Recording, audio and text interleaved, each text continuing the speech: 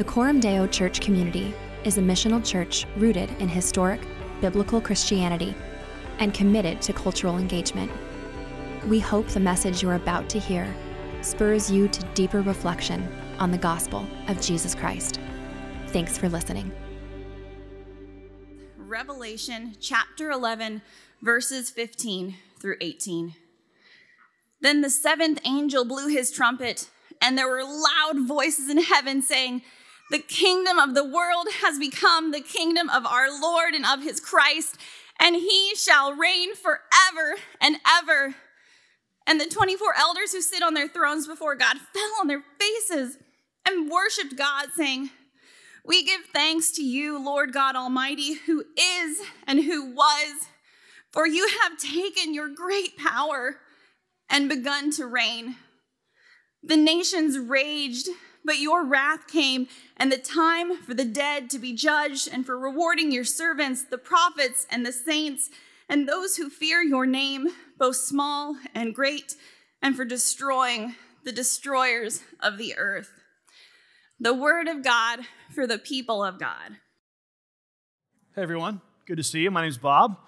I am the lead pastor here at Coram Deo. It's great to be with you. I just came back from a week in the Pacific Northwest helping and serving some churches there, so I bring you greetings from the People's Republic of Portland. I kid. Hey, one thing I'm always amazed by when I come back to Coram Deo after being away is I want you guys to acknowledge the amazing musicianship that we have here. Isn't it unbelievable? Man, God has blessed us. I don't know if you noticed this, but so Kyle Christensen is left-handed, and he usually plays electric guitar left-handed. This morning, he's playing bass right-handed. He's like an ambidextrous and multi-instrumental guy. And then Micah was just playing drums this morning. He's usually playing guitar, but we just needed him to fill in on drums. I also play a number of different instruments, in case you're wondering. But no, God has been good to our church. It's fun to be here and to enjoy singing with you and enjoy the great musicians that serve us every week. Quick reminder about next week, Memorial Day weekend, beginning of summer. And as you know, the city mask mandate expires this week. And so next week, masks will not be required during worship. And so we'll let you come. Okay, well, you can be happy about that. That's fine. And as a reminder, if you would like to take a little slower roll into that, downstairs in the fellowship hall that we've been using as overflow for most of the year will remain socially distanced. And so if you just want to be able to come in that space, that's fine as well. Next week, so today we finished the current series that we're in. Next week, we welcome our friend Tim Kimberly, who's one of the Acts 29 church planters that we support, and he will be here preaching next Sunday and telling you about some of the amazing things that God is doing in one of the smallest towns in Iowa. It is an amazing story, and you're not going to want to miss Tim next week. And then, starting the week after that, we move into our summer series here at Coram Deo, which is always the same. It's the Psalms. We preach through the Psalms every summer. It's been a rhythm and a tradition here for a long time. We start this summer in Psalm 24. Do you know why? Because we ended last summer in Psalm 23. That's right. We just go through, just the next one. So we'll be in Psalm 24, and one of our commitments here at Coram Deo is to raise up and train and equip men to preach. And so we use the summers to serve that purpose. And so in the next 10 weeks, you'll be hearing from Mike Kresnick, Ted Smith, Nick Clatterbuck, Dusty White, Isaiah Lewis, Trevor Nash-Landis, Kevin Estep, and Kevin Huddleston, and also me. So that's what's happening this summer. You'll get to hear a lot of different voices preaching a lot of different psalms. It's been a lot of fun. We've been working on this series together already, and so I've seen most of the outlines, and we've been working together on what does God want to say to us through these psalms. It's really going to be fun. And I'll ask you to pray for me during that season as well. Since I'm preaching a little bit less this summer, I'm going to be working on a writing project based on a sermon series from a few years ago. And so I'll be around, but you won't see me in the pulpit quite as much. And I'd love for you to pray as I give some time and attention to that. Let me remind you what we've been talking about then these past 7 weeks. Let's get caught up in where we are and where we have been. The message of Christianity is not about getting to heaven. It's about becoming a citizen of the kingdom of God. And yes, there is a glorious future kingdom yet to come that we look forward to.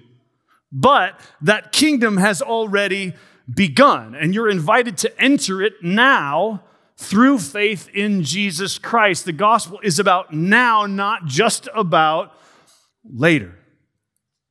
You're made for the kingdom of God. It's the reason your story feels incomplete. It's the reason your soul feels restless. It's the reason some of your achievements feel hollow when you finally achieve them. Because your soul longs for a king. Your soul longs to be part of a kingdom. And that's the story the Bible is telling from page 1 all the way through. What we've been doing in this series on the kingdom of God is what's called redemptive historical preaching, or preaching along the storyline of Scripture, sort of following the narrative arc of the Scriptures. There are people out there who say, hey, real Christian preaching is chapter by chapter, verse by verse, going through books of the Bible. And hey, that's great, and that's a good kind of preaching, but it's not the only way that we should preach or listen to the Word of God. We also need to understand the storyline of Scripture so that we can see how the whole Bible fits together. And that's what we've been doing in this series. So let me remind you where we've been. A lot of P words in this series. We started out talking about the priority of the kingdom of God. We began with Jesus and the apostles after the resurrection, and we learned that Jesus spoke of the kingdom of God, that this was the priority in Jesus' own ministry and in the work of the apostles. So we started there, and then we looked at the pattern of the kingdom of God, God's people in God's place under God's rule. Hopefully those three things are kind of burned in your memory by now. We then looked at the principle of God's kingdom, the principle of grace. The kingdom of God is a kingdom of grace, and we talked about how that pervades the story all the way through. Then we looked at the prelude to the kingdom, the books of Kings in the Old Testament. What was this kingdom in Israel that God set up, and what was it designed to point to and show us? Then we looked at the prophets and the kingdom of God. The word of God is crucial to the kingdom of God. That's what the prophets show us. And then last week we talked about the presence of the kingdom and Jesus' announcement that the kingdom of God is here. And today we finish up talking about the paradox of the kingdom. So if you have a Bible, open it to Mark chapter 1 and verse 15. Should sound a little familiar. Mark 1:15. Here's what Jesus says as he comes on the scene. Jesus comes and says, the time is fulfilled and the kingdom of God is at hand. Repent and believe in the gospel, in the good news. So this is Jesus speaking, and what he's saying is, hey, the kingdom of God is here. It's at hand. It's available now. It's present. It has come. But I want you to hold your finger right here in Mark and flip to the last book of the Bible, the book of Revelation, in chapter 11. So on the one hand, we have Jesus saying, the kingdom of God is at hand. The time is fulfilled. The kingdom is here. But notice Revelation 11, verse 15. Then the seventh angel blew his trumpet, and there were loud voices in heaven saying, the kingdom of the world has become the kingdom of our Lord and of his Christ, and he shall reign forever and ever. Notice that's kingdom language. By the way, the book of Revelation is in series of 7. 7 is a number of completion. And so when we read about the seventh angel blowing a trumpet, this is an indicator, a sign that we're talking about the very end of history. And by the way, if you're confused by the book of Revelation, like many people are, we preached through it a number of years ago, and this week in the email, you'll see a brand new link that our team just put together that sort of has that whole series in a little serial podcast, so that you can make your way through the book of Revelation if you'd like to. But what this verse is telling us about is the end of history, and what happens at the end of history is the kingdom of the world has become the kingdom of our Lord and of his Christ. So the kingdom of God has come in Jesus, but it's also yet to come in the future. It's here, but it's not fully here. It's not finally here. And this is the paradox of the kingdom of God. If you read the Old Testament prophets at face value, here's the perspective you would tend to come away with. There is this world that we live in This age, with all of its sadness and heartache and sin and brokenness and trial and tribulation.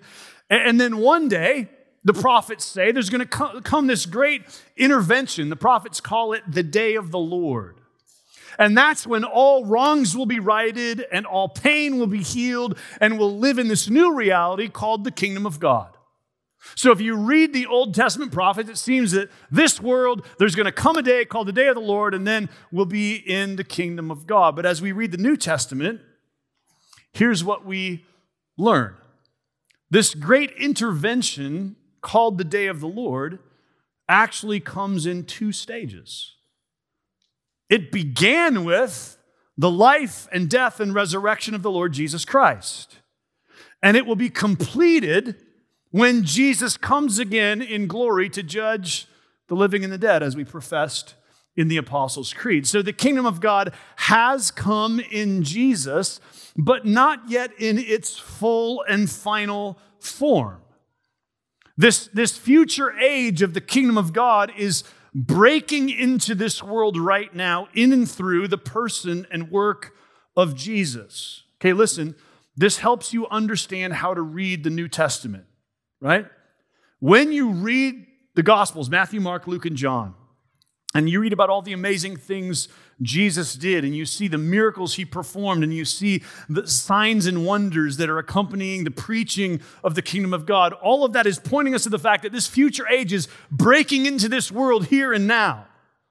And so we live in this in-between. We here today live after Jesus' life and death and resurrection, but before his return. And so we live in this in-between space where the kingdom of God has come, but not yet fully and finally. And all of that means that because of Jesus, life in this world is better than it could be, but not as good as it will be. And that's the good news. The good news of the kingdom of God is things aren't as bad as they could be, and they're not as good as they will be. That's what I want you to walk out of here this morning remembering. The kingdom of God means things aren't as bad as they could be, and they're not as good as they will be. And I've phrased this kind of as a little mantra because I want you to have this to ground your existence in the world. I want you to have this little mindset that the kingdom of God means things aren't as bad as they could be, and things aren't as good as they will be. And we need all of that truth to make it through life in this difficult world. All right, quick show of hands. How many of you in this room, so I can see your hands, and if you're on the live stream, if you're downstairs, I'm sorry that I can't see your hands, but that's okay. How many of you would say that you tend to be optimists about life and about the world? How many of you are optimistic people? I love you guys. Praise the Lord. There are half the church is optimists. How many of you are more pessimistic? I'm with you guys. I really am actually really glad the room is kind of balanced. I was nervous about asking that question because I thought what if we have a church full of pessimists? It'll be a really sad morning. Or if we have a church full of optimists, I'll feel really like an outsider. So that's how any human community tends to break down between people who have a more optimistic view of life and people who are a little more pessimistic. And the message of the kingdom of God, friends, is good news for all of us. If you tend toward pessimism, listen, you need to hear this. Because the kingdom of God has come in Jesus, things aren't as bad as they could be. The danger of pessimism is that it can quickly pull us into cynicism and into despair, where we see nothing but the brokenness and the sadness and the difficulty of life in the world. And listen, in order to avoid being pulled into cynicism, we need to remember the good news of the kingdom of God is things aren't as bad as they could be. Things aren't as bad as they could be in your own soul. Listen to me. You have some real problems. You have some real wounds and selfishness and sin and brokenness in your soul and in your life. But it's important that you don't just see that. Because you belong to Jesus, listen to me, the kingdom of God is breaking in your soul. The Holy Spirit actually is renovating your heart so that you look more and more like Christ. And sometimes it feels like that's not happening at all because it's a very slow process. But listen, it is happening. The kingdom of God is here. Things in your soul aren't as bad as they could be. Yes, there's some stuff in there that's kind of ugly to look at. But always remember when you look inside yourself that whatever you see there, the kingdom of God is breaking in there. Things aren't as bad as they could be in the church. Listen, can we be honest? The church is a messed up place, right? I love this church, but man, the church can be messy. Some of you have been hurt by the church. Some of you feel invisible in the church. Some of you are skeptical about the church. But listen to me. The kingdom of God is breaking in the church. Like in this community, and not just this community, but churches everywhere. The kingdom of God is breaking in. Relationships are being mended and healed. Community is being formed. Real friendships are being woven together. The scriptures, the word of God, are being read and studied and applied. People are praying for the needs of those around them and for the needs of the city. Relational beauty is taking hold and taking root. In fact, even in this church, man, every morning right across there's people praying for the city and for all of us and for all the things the Lord is doing among us. The kingdom of God is here. It's come. It's present. Things aren't as bad as they could be in the church.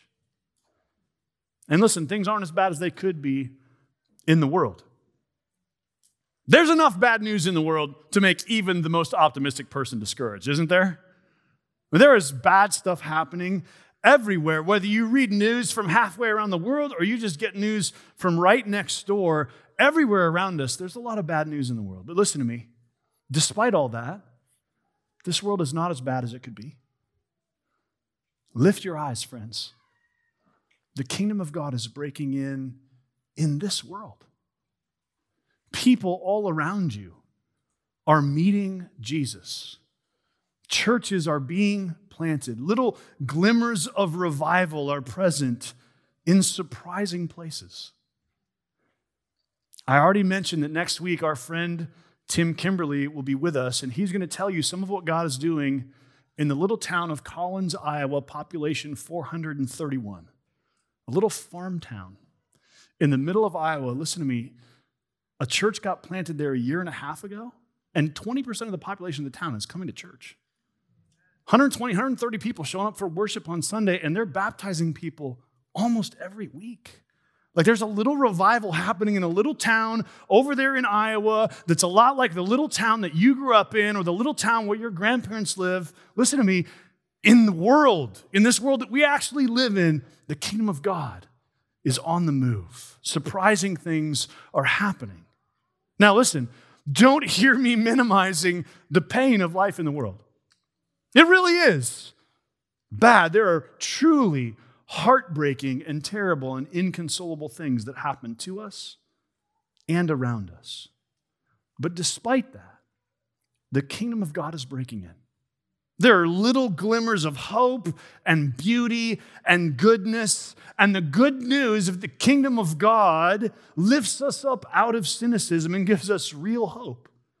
No matter how sad life in this world can be, Jesus Christ really did live and die and rise from the dead. And the kingdom of God really is here, and God really is on the move and at work in the world. And sometimes we need to lift our eyes off of the hard things in our own lives or the hard things going on in the world around us and remember there's also beauty. There's also goodness. There's also amazing things happening. Listen, I tend to get pessimistic about the state of the church in America. Maybe you do too. I think there's lots of difficult things for the church. And then I hang out with friends from around the world and I find out that in Brazil, the gospel is moving forward so quickly. There are hundreds of churches waiting in line to join our church planting network. Like we can't bring them in fast enough because of what God's doing in places like Brazil. Okay, I just need to get outside my own world and my own context and remember God's kingdom is as wide as the world. And so even when things seem difficult in our own context, in our own world, in the parts of the world that we're familiar with, God's kingdom is always on the move. Things are not as bad as they could be in you, in the church, in the world. The kingdom of God is here. Now, for those of you who tend more toward optimism, listen.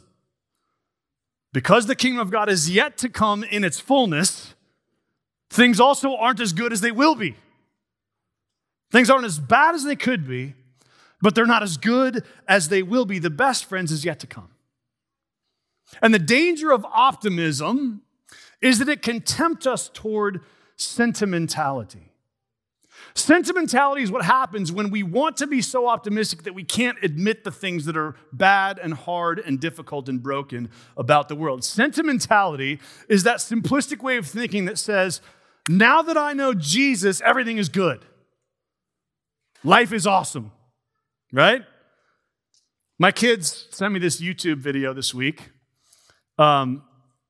It's like a parody video of making fun of some modern worship songs and the way they tend to be super happy in their outlook. And so it's these people just writing this song that makes no sense, and they're singing it, and the end of the chorus, they sing this little chorus, and the end of the chorus is, all my problems are gone. Like, that's what happens when you know Jesus, is all your problems are gone. And listen, that's not true, is it? Though you know Jesus and though you do have real hope and real joy, all your problems are not gone. And a wrong understanding of the kingdom of God can lead us into sentimentality where we believe that the blessings of the kingdom of God should all be ours now, and there's nothing we still have to wait and hope for. And when we start to buy into that everything is now, the kingdom of God is only now and not yet future, we start to embrace faulty ways of thinking that sound like this. God's going to heal all of our sicknesses now. God's going to relieve all of our pain now. God's going to reconcile every relationship now. God's going to solve all of our problems now. Thank God that sometimes those things happen. But friends, listen to me. The kingdom of God hasn't come yet in all its fullness. And what that means is all your sicknesses aren't going to be healed. All your pain isn't going to be resolved. All your relationships are not going to be reconciled. All your problems aren't going to go away. Some of that will happen only in the new heavens and the new earth. And by God's grace, some of it will happen now. Things aren't as good as they will be. One day, Revelation 11 tells us the kingdom of this world will become the kingdom of our Lord and of his Christ. There's a new heavens and a new earth coming, and we wait for that day in hope. And every good thing we experience in the here and now, every good and beautiful thing we enjoy in life is meant to point us toward the world that is yet to come. So as people who live in the kingdom of God, all the good that we enjoy points us toward and is an opportunity to praise God for the kingdom that is yet to come, the new heavens and the new earth. No one says this more beautifully or more memorably than C.S. Lewis. Listen to this quote from a sermon he preached many years ago. In speaking of this desire for our own far-off country, which we find in ourselves even now, I feel a certain shyness. I am almost committing an indecency. I'm trying to rip open the inconsolable secret in each one of you. The secret which hurts so much that you take your revenge on it by calling it names like nostalgia and romanticism and adolescence. It is a desire for something that has never actually appeared in our experience, yet we cannot hide it because our experience is constantly suggesting it. The books or the music in which we thought the beauty was located will betray us if we trust them. It was not in them, it only came through them. And what came through them was longing. If they are mistaken for the thing itself, they turn into dumb idols, breaking the hearts of their worshipers. For they are not the thing itself. They are only the scent of a flower we have not found, the echo of a tune we have not heard, news from a country we have never yet visited. Friends, all the good things in this world will break your hearts if you trust them. They are just news from a better country we have yet to visit. They're the echo of a tune we've not yet heard. Because the kingdom of God is here, things aren't as bad as they could be. And because the kingdom of God is yet to come, things aren't as good as they will be. And what it means to live in the kingdom of God is to live in that tension.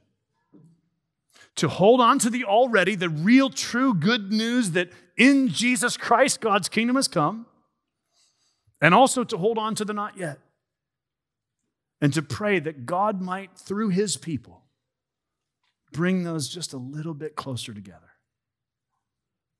Bring a little bit more of that future kingdom to bear right now.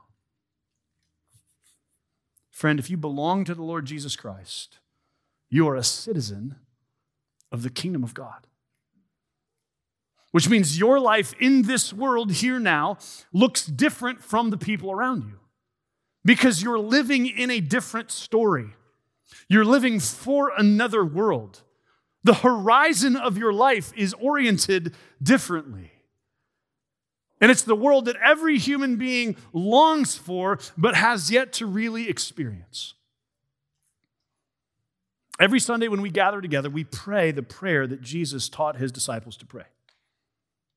Thy kingdom come, thy will be done, on earth as it is in heaven. And friends, God's intention is to answer that prayer through his people. Our calling is to bring that future just a little more into the present. To bend our little corner of the world ever so slightly toward the kingdom of God. We don't bring the kingdom of God, Jesus brings it. But our job as the people of Jesus is to know where the world is headed and to work backward from there. And to say, because that's where history is going, here's what it means for us to live now. So the question you should be asking is this: if the kingdom of God were to come in my household as it is in heaven, what would that look like? And how can I start living into that and anticipating that now? If the kingdom of God were to come in my high school as it is in heaven, what would that look like? And how can I be a part of that even now? If the kingdom of God were to come in my neighborhood as it is in heaven, what would that look like? And how can I be a part of that even now? How can the truth and the beauty and the goodness of the kingdom that is yet to come start taking shape in our lives now? That's what Jesus came to make possible. And that's what Jesus intends to make true and real among his people. The message of Christianity is not about getting to heaven. It's about becoming a citizen of the kingdom of God. The citizens of God's kingdom do have a real and true eternal kingdom awaiting them. But they're also called to live in that kingdom now, in ways that make it visible to the watching world. And so, friend, as we close, let me make an appeal to all of you. We're at the end of this series on the kingdom of God. We've tried to give a sweeping vision of the whole Bible, telling us the story that we're made for God's kingdom. We're made to be God's people, in God's place, living under God's rule. That's what Jesus came to fulfill and make possible. That's what it means to belong to Him. And so let me ask you this. Have you given your life to the Lord Jesus Christ? Have you entered into this kingdom by coming to Jesus and bowing the knee to Him as King? If not, that's God's invitation to you. It's the life you were made for. I want to invite you to come to Him, to enter this kingdom by bowing the knee to King Jesus, by becoming one of His people and enjoying that future glory that is to come, but that is really present and available for you now. Not like it will be, but really, truly present here now. Would you pray with me?